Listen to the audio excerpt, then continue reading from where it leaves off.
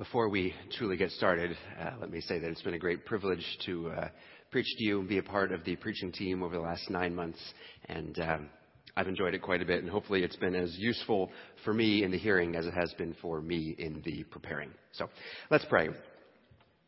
Dear Heavenly Father, thank you for this day, and thank you for the chance that we have to go through another section of your word. Thank you for the chance that we've had to do Philippians in the fall and then Colossians here through the winter. Thank you that you have been working through your word to help us know you more, see you more clearly, see ourselves more clearly, and what you have done for us in Christ. And I pray that through these 22 verses in chapter 3 and chapter 4, that you will be continuing to fill us with a love for you, a love for your word, a love for your people, and a desire to live the sort of life that pleases you.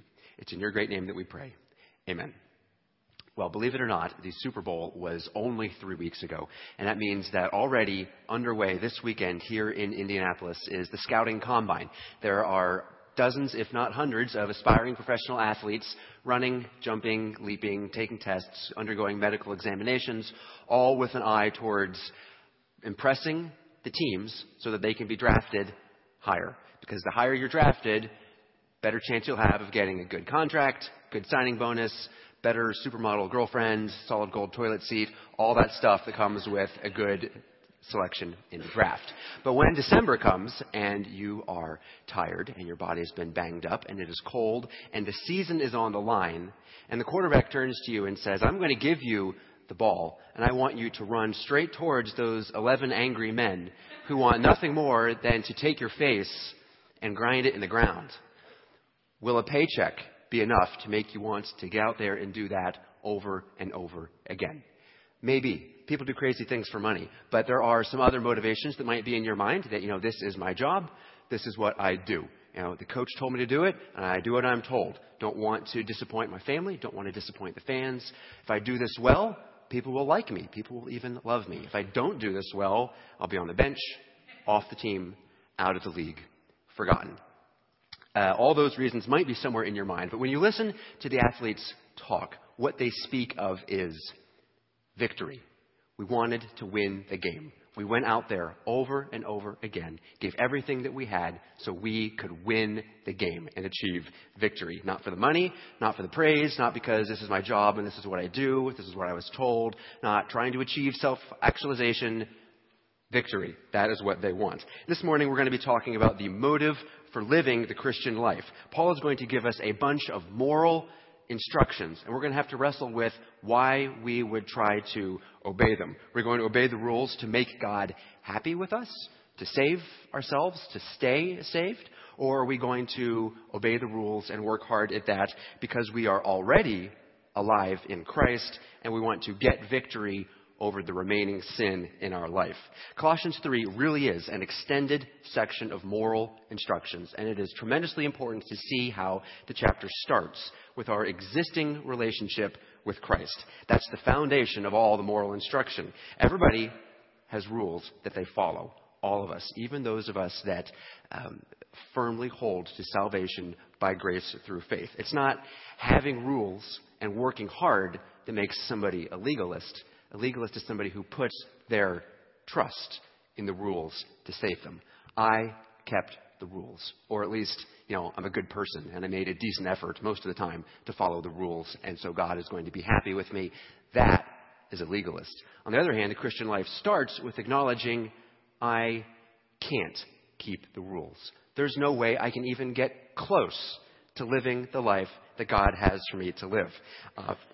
Going to be okay with God, I'm going to have to trust Christ and his righteous life, that will be good enough for God, and that his death on the cross paid the sacrifice for my sins, and then I will be acceptable before God. In every couple verses this morning, Paul is going to be reminding us that our growth in Christ flows from our being in Christ. It is our position in Christ as God's children that makes it possible for us to live a righteous life and gain victory over sin, not the other way around. Our key idea this morning is that you live the Christian life the exact same way that you enter the Christian life. Colossians chapter 2, verse 6, that Jeff told us about a couple of weeks ago, says, therefore, as you received Christ Jesus the Lord, so walk in him, rooted and built up in him. In the same way that you accepted Christ, by grace, through faith, in the same way, walk in him. It's through the gospel that we were rooted in Christ, and so it is through the gospel that we will grow in Christ. When he wrote to the Galatians, he wrote and put it the other way around. And he said, "Are you so foolish? Having begun by the Spirit, are you now being perfected, being made more righteous, being made complete by the flesh? If you were saved by God's grace and not your own effort, then what would make you think that you can grow in the Christian life through your own sheer effort?" It's easy for us to assume that once God gets the process started, then it's up to us to keep it going and move the ball forward. It's easy to start in Colossians 3:5 and see, hey, there's a list of things to do, a list of things not to do. The Christian life is just a bunch of rules and regulations. Once we get past the stuff with the guy on the cross, then it's just good old-fashioned moralism, and at least I know what's expected of me. And that would be the worst conclusion that we could reach this morning. Now, chapter 2 that Jeff covered 2 weeks ago ended with a bit of a puzzle. In chapter 1 and chapter 2, we'd established that Christ is supreme over all things, over all philosophy, over the law, over all the actors and agents in the spiritual realm. He is crucified by our sins, and we are buried with him. We have been raised to life in him, and we've got that settled. We recognize that we have a sin problem, that we need to do something with our guilt, that we are separated from God, and that Christ answered all those problems on the cross.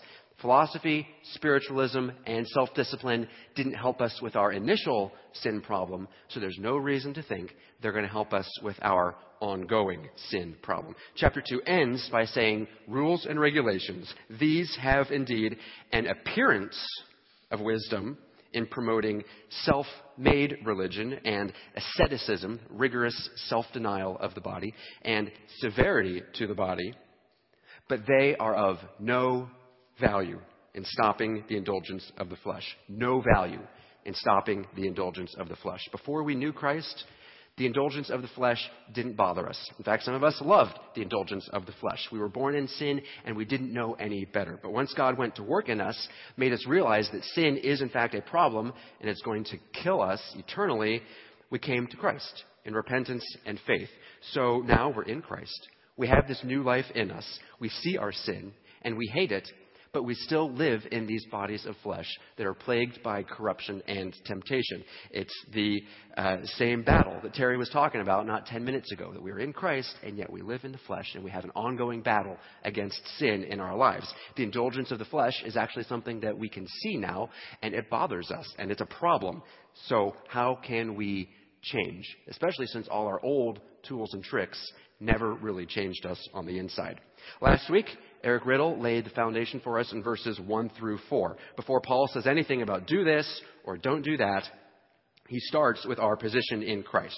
Your new life is in Christ. Christ is your life. If you have been raised with Christ, then set your heart, set your mind on the things of Christ, on heavenly things, things above. Before we can change anything about our hearts and our desires, we have to begin in the realm of our thoughts and what we love.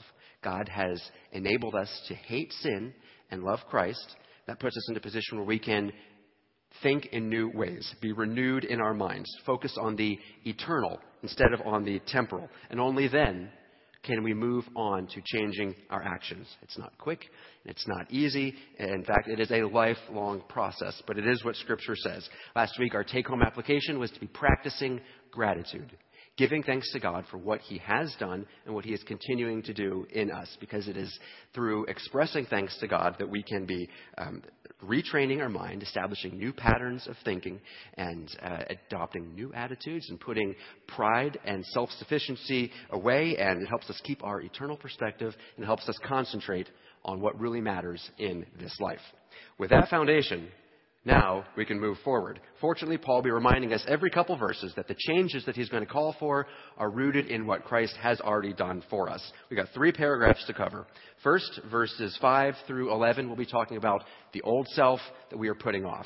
Second, verses 12 through 17 will be on the new self, new behaviors that we are to be cultivating. And then the third paragraph, verses 18 through the end of the passage, will be Paul making application into the relationships of our lives. So with that, let's start in verse 5.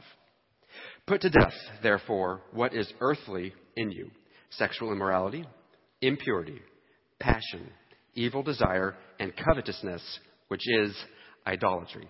These words help and serve to clarify each other. Passion in particular is not intrinsically bad. God made us with emotions, and some of them burn more hot than others. But it's not hard to figure out what Paul means by passion when he groups it with sexual immorality, impurity, evil desires, and covetousness. There's a good and righteous and wonderful virtuous passion that is expressed in marriage that is in no way immoral or impure or evil, and we can all thank God for that. But there's also, the distinction here is the last word, covetousness, and that's what makes the difference between the good passion and the impure kind of passion that he's talking about here. Covetousness is wanting what isn't yours, having a desire for something that has not been given to you. And it might seem like a stretch to call that idolatry until you realize that covetousness is an expression of dissatisfaction with what God has divinely ordained to provide. It's the attitude that says, God has given me this spouse, this job, this family, this life, but I want something else. I want something else more than I want what God has provided for me. I want something else more than what God has for me. I want something else more than I want God. And you view it from that perspective, then it is definitely idolatry. And what does God think of that? Continue in verse 6. On account of these, the wrath of God is coming. That is bad news. However, for the believer, it is not the wrath of God is coming. The wrath of God already came. And it fell and was exhausted on Jesus. Those sins were already paid for by him, and we are free of them. And that's why Paul says, put that stuff to death. Get rid of it. That is behind you. We talked last summer about mortifying our sins, putting our sins to death. That sort of behavior characterized our old life, as Paul says in verse 7. In these, you too once walked when you were living in them. It used to be your life, and so you walked that way. Now, your life is in Christ. Christ is your life. So don't walk that way anymore. Put it away. Put it to death. Put it off. Continue in verse 8. Now you must put them all away: anger, wrath, malice, slander, and obscene talk from your mouth. Do not lie to one another. Why? Because it's wrong? Because it's against the rules? Because it's not the Christian way? No, because of who we are in Christ. Do not lie to one another, seeing that you have put off the old self with its practices, and have put on the new self, which is being renewed in knowledge after the image of the Creator. Here we go again with setting our minds on Christ. As you know Christ more through spending time with him in word and in prayer, he will be shaping and molding our minds so that, for instance, truthfulness rather than deceitfulness will be our character. Christ is your life. That has become the most important thing about you. That transcends anything that existed in your old life. So we don't lie to each other because that's not who we are in Christ. We don't treat each other with slander and malice and anger because that's not how we treat each other in Christ. We don't commit sexual immorality against each other because now we are brothers and sisters in Christ. Here, verse 11, there is not Greek and Jew, circumcised and uncircumcised, barbarian, Scythian, slave, free, but Christ is all and in all. Because we have been united to Christ as individuals, we are bound together as one body.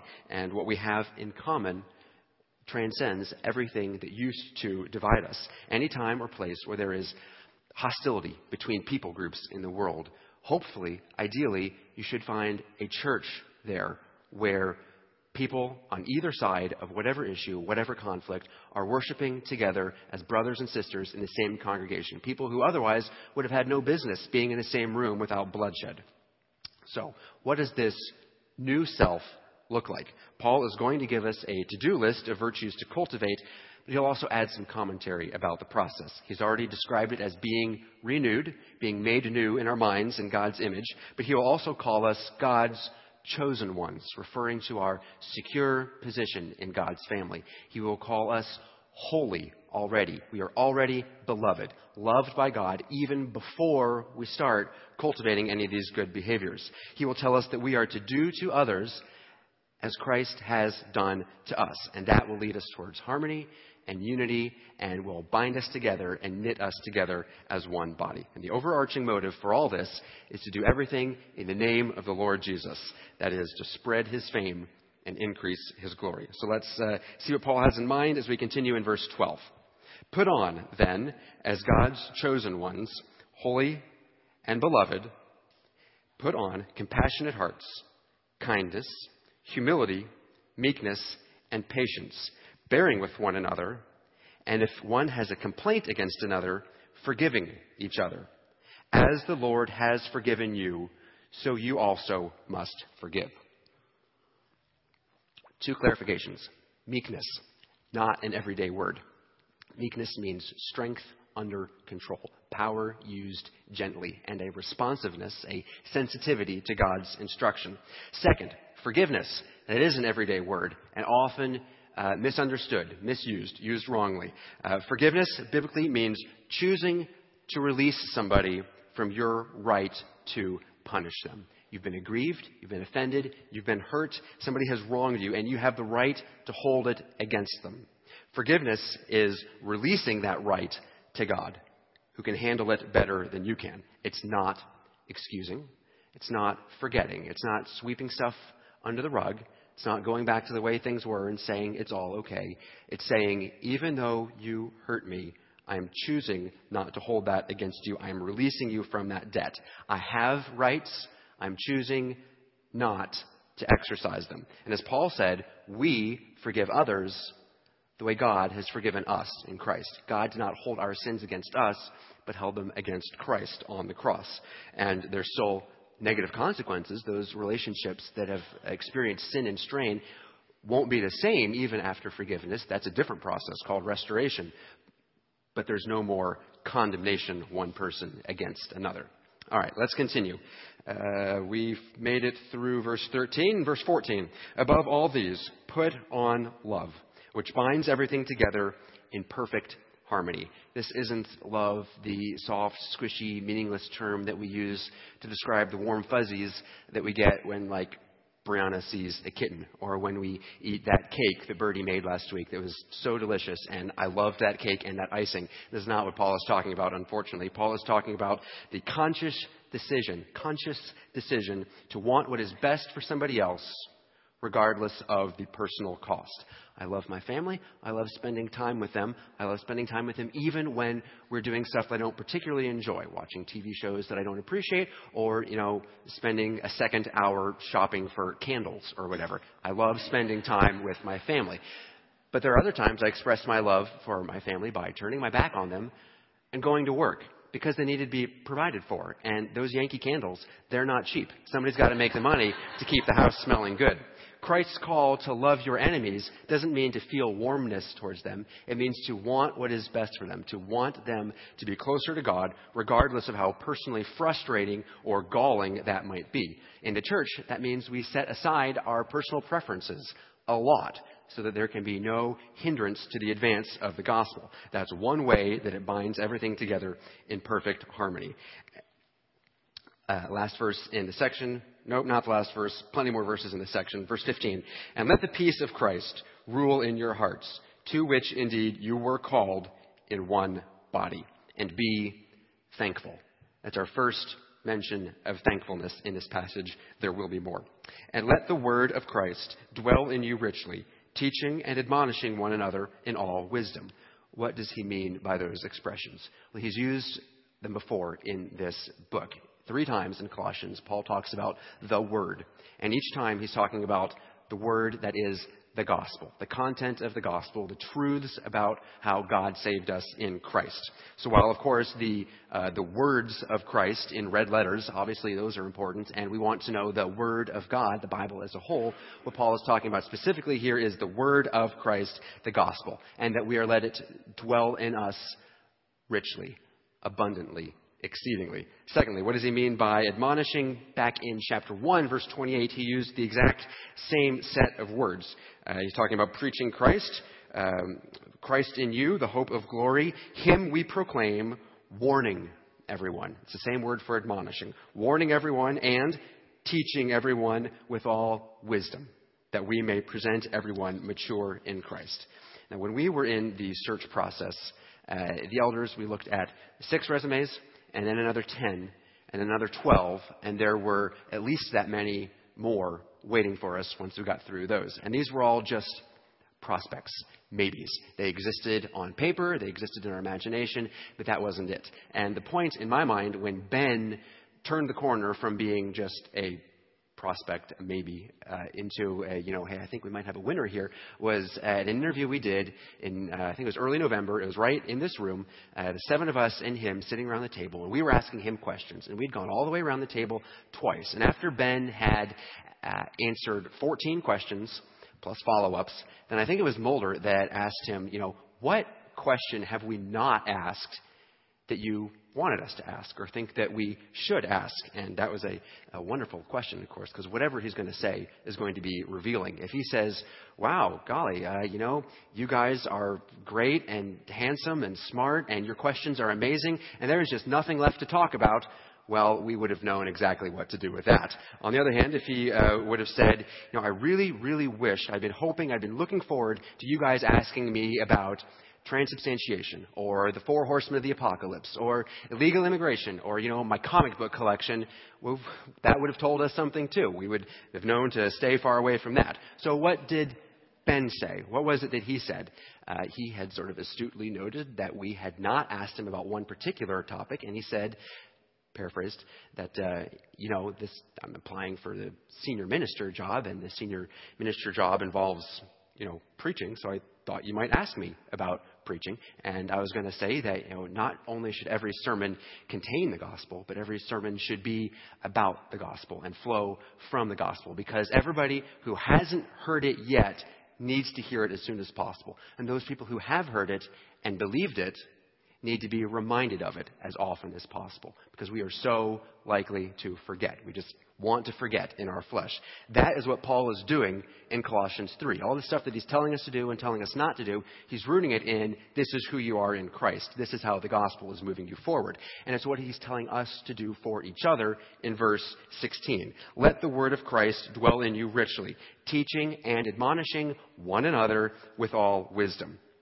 When you are talking in the lobby, in your small group, at home, don't just be repeating the same silly stuff that the world gives us back and forth to each other. Remind each other of your position in Christ, what God has done for you in Christ and is continuing to do in an ongoing way. This Christian life that we're trying to live flows out of who we already are in Christ. Remind each other of that, is what Paul is saying here in verse 16. And if that sounds hard to do in actual conversation, you can get some practice doing that right here every week when we sing together. Continue in verse 16. Let the word of Christ dwell in you richly, teaching and admonishing one another in all wisdom, singing psalms and hymns and spiritual songs with thankfulness, our second mention of thankfulness in your hearts to God. One way that we can preach the gospel to each other is through the songs that we sing. Yes, we are singing to God, but we are singing to God together. And that's not just for our individual benefit, it's for our mutual benefit. It is enriching to my soul to sing the songs that we do, to hear and be reminded of those truths, and to help me believe it, and to have the notes and the rhythm of music lodge it in my memory. But you know what? I can do that in the car. I don't need you people for that. It is even more enriching for my soul to have those truths repeated and told to me by 75 other Christians all at the same time. Some of you more loudly and expressively and musically skillfully than others, but each in your own way, helping each other hear and understand and remember and believe what it is that we are saying about our God and Savior. It's not singing for each other's attention, but singing for each other's good. No guilt in life. No fear in death. This is the power of Christ in me. From life's first cry to final breath, Jesus commands my destiny. No power of hell, no scheme of man can ever pluck me from his hand. Till he returns or calls me home, here in the power of Christ I stand. I need to hear you guys sing that like you mean it. And that's what Paul is talking about here in verses 16 and 17. So, what are the key thoughts from this section? Our identity in Christ, flows from our foundation of our life in Christ. God's work comes first, making us alive in Christ, and then because of what he has done, we have new motivation and new means to live a life that pleases him. And it's not just a church on Sunday. Verse 17, whatever you do all week long, whatever you do in word or deed, do everything in the name of the Lord Jesus, giving thanks to God the Father.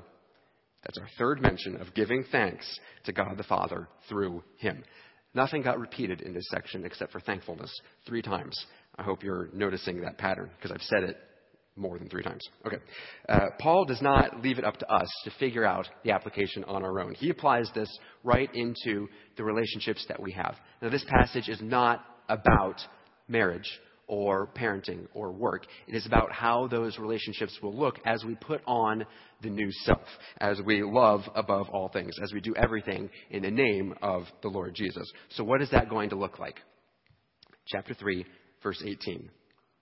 Wives, submit to your husbands as is fitting in the Lord. Husbands, love your wives and do not be harsh with them.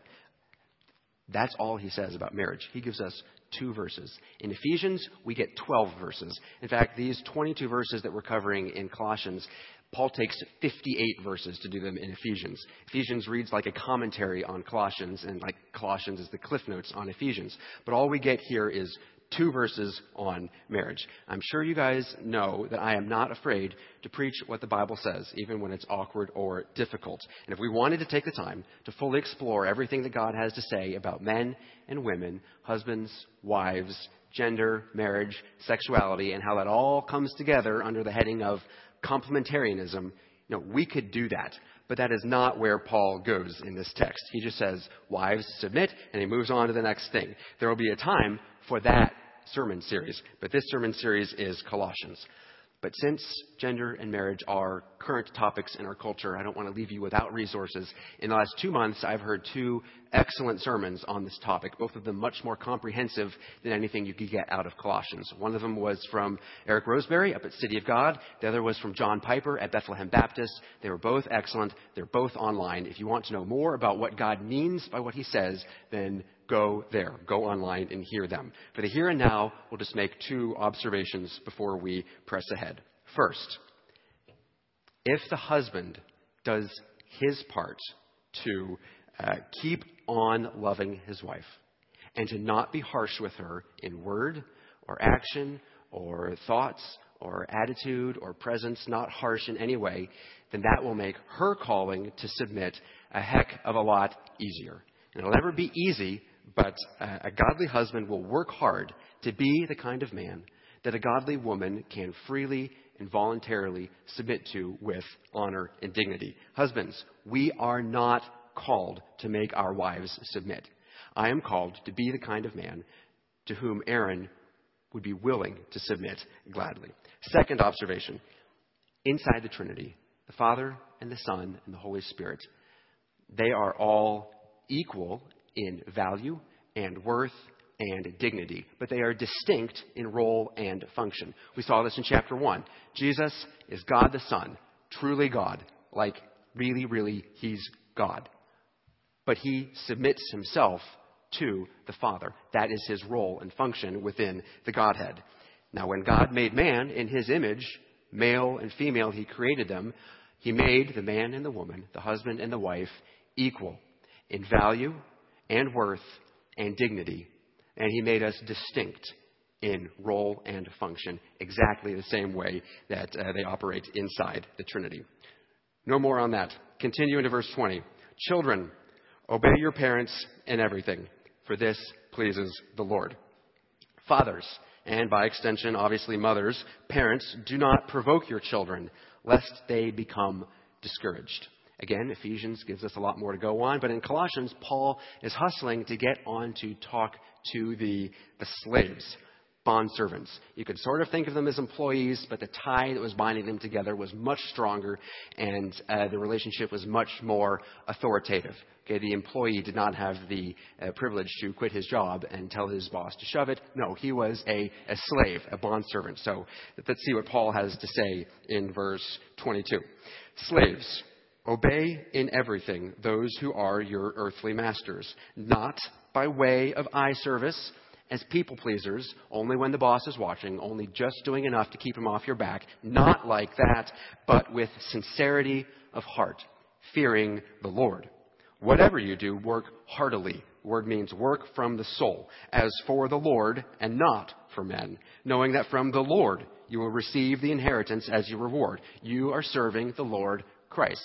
And on the flip side, for the wrongdoer will be paid back for the wrong that he has done, and there is no partiality. So just because you're a Christian, don't think that the Lord or your boss is going to look the other way if you fall down on the job. Now we get one verse each for wives, husbands, parents, children, and masters, but we get 4 just for the slaves. Let's take care of the masters before we come back to Paul's words to the slaves. Masters, treat your slaves justly and fairly, knowing that you also have a master in heaven. The word for master is the same word for Lord. The Lord Jesus, he is our Lord. He is our master. We are his slaves, his bondservants. Okay, so why did Paul spend so much time addressing the Roman slaves? In the Roman society, to be a free man was it. To be a woman or a child or a slave, it didn't count for anything. So Paul is actually really saying something about our position in Christ by even addressing the women and the children and the slaves at all. We are on equal footing in the body of Christ. But there is a unique situation going on here in the church in Colossae. This letter is being carried from Paul in Rome to Colossae by a group of folks that includes a guy named Onesimus. Onesimus was from Colossae. He had been a slave in Colossae in the house of a man named Philemon. Now, Philemon had come to know the Lord as his Savior. He was a believer. Onesimus had not. And at some point, Onesimus fled. He ran away, and he made his way eventually to Rome. He met Paul. He got saved. He became part of Paul's team. Paul calls him a faithful and beloved brother, as we'll see next week. And now, knowing Onesimus' story, Paul is sending him back to Colossae, back to Philemon. And he writes to Philemon separately in the book called Philemon and says, I want you to accept him back as a brother. Accept him back home. This was a big deal. It was hard for Paul to ask Onesimus to go back when he had committed a very serious crime in a breach of trust, and there were potentially very severe penalties waiting for him when he got there. It was hard for Onesimus to do what he knew he needed to do and to go back and seek forgiveness from those that he had wronged. And it was hard for Philemon to forgive and welcome Onesimus back home because he would have been incensed and embarrassed by Onesimus' betrayal. But Paul says, welcome him back as a brother. Didn't have the authority to free him. He's still a bondservant, but he is your brother, so welcome him back. And Paul offers to pay whatever damages Onesimus had incurred during his escape. Onesimus and Philemon and Paul were all putting into practice what we've seen here this morning. And this was hard for them to do. But because they were all, each of them believers, they were able to be growing in Christ and doing what he called them to do. Putting on compassionate hearts, kindness, humility, meekness, patience, forgiveness, love, and peace. Putting this into practice is difficult for them and it's difficult for us. It goes against our sin nature. In fact, it is impossible without God's help. You cannot live the Christian life without being in Christ. You grow in Christ the exact way you came to Christ, by grace through faith. Set your minds on Christ. Set your hearts on Christ. Cultivate your love and affection for him by spending time with him. You can't go wrong with what Riddle said last week. Express thanks to God. That will help you in every imaginable way as you try to grow in him. As you do those things, cultivate your love for him, set your mind on him, express thanks to him, you will be growing in Christ's likeness, and you'll be putting to death the deeds of the flesh. Let's bow our heads. Dear Heavenly Father, I thank you that we've had the chance to look at this text, these 22 verses, and see not just that you have standards and you want us to behave a certain way, but that we can do this. That because of what you have done in us in Christ, because you have given us life, and because you've given us your Spirit, not only do we have the desire to please you and live a life that is righteous, but you give us the ability to do that as well. Lord, I thank you that in this part of the world, in this time period, legal slavery has been eradicated. And I thank you for giving the courage and the moral rectitude and courage of fiber to people of the past generation to wipe that out in this part of the world. And I pray that you'll be continuing to extinguish the ongoing effects of that dreadful time in our communities and in our people as we grow in your likeness and as your gospel goes forward. I pray for the parts of the world where that process has not yet begun. I pray that you will be sending your word, your people, your light into the world where there is still slavery and oppression, where that is still legal and allowed and considered to be normal and acceptable. Please be at work. Be with those that are enslaved and oppressed, and please be putting your freedom to work in those parts of the world. I thank you that you have freed us from our bondage to slavery. Thank you that you have liberated us from the power of sin. Thank you that you are continuing to, in our lives, make us more and more free and more able to walk in freedom and walk in newness of life that we could not ever do without you. I thank you that you have been continuing to work in our lives. I thank you that you have been at work this morning amongst us, speaking through your word to bring to mind specific relationships where we can play a part to bring about healing and growth, whether that be an act of repentance on our part or an expression of forgiveness. I pray that you would be giving us wisdom in how to act, courage in how to move forward, and that you would be blessing those steps that are taken with fruit, and that your grace would be upon us in that way. I thank you for the way that you have brought this community together. I thank you that you are bringing the Halliburtons here, and I pray that in our homes and in our workplaces this week, that we will be continuing to grow in you and to shine your light to those people who have not yet come to know you. It is in the name of your Son, Jesus, that we pray. Amen.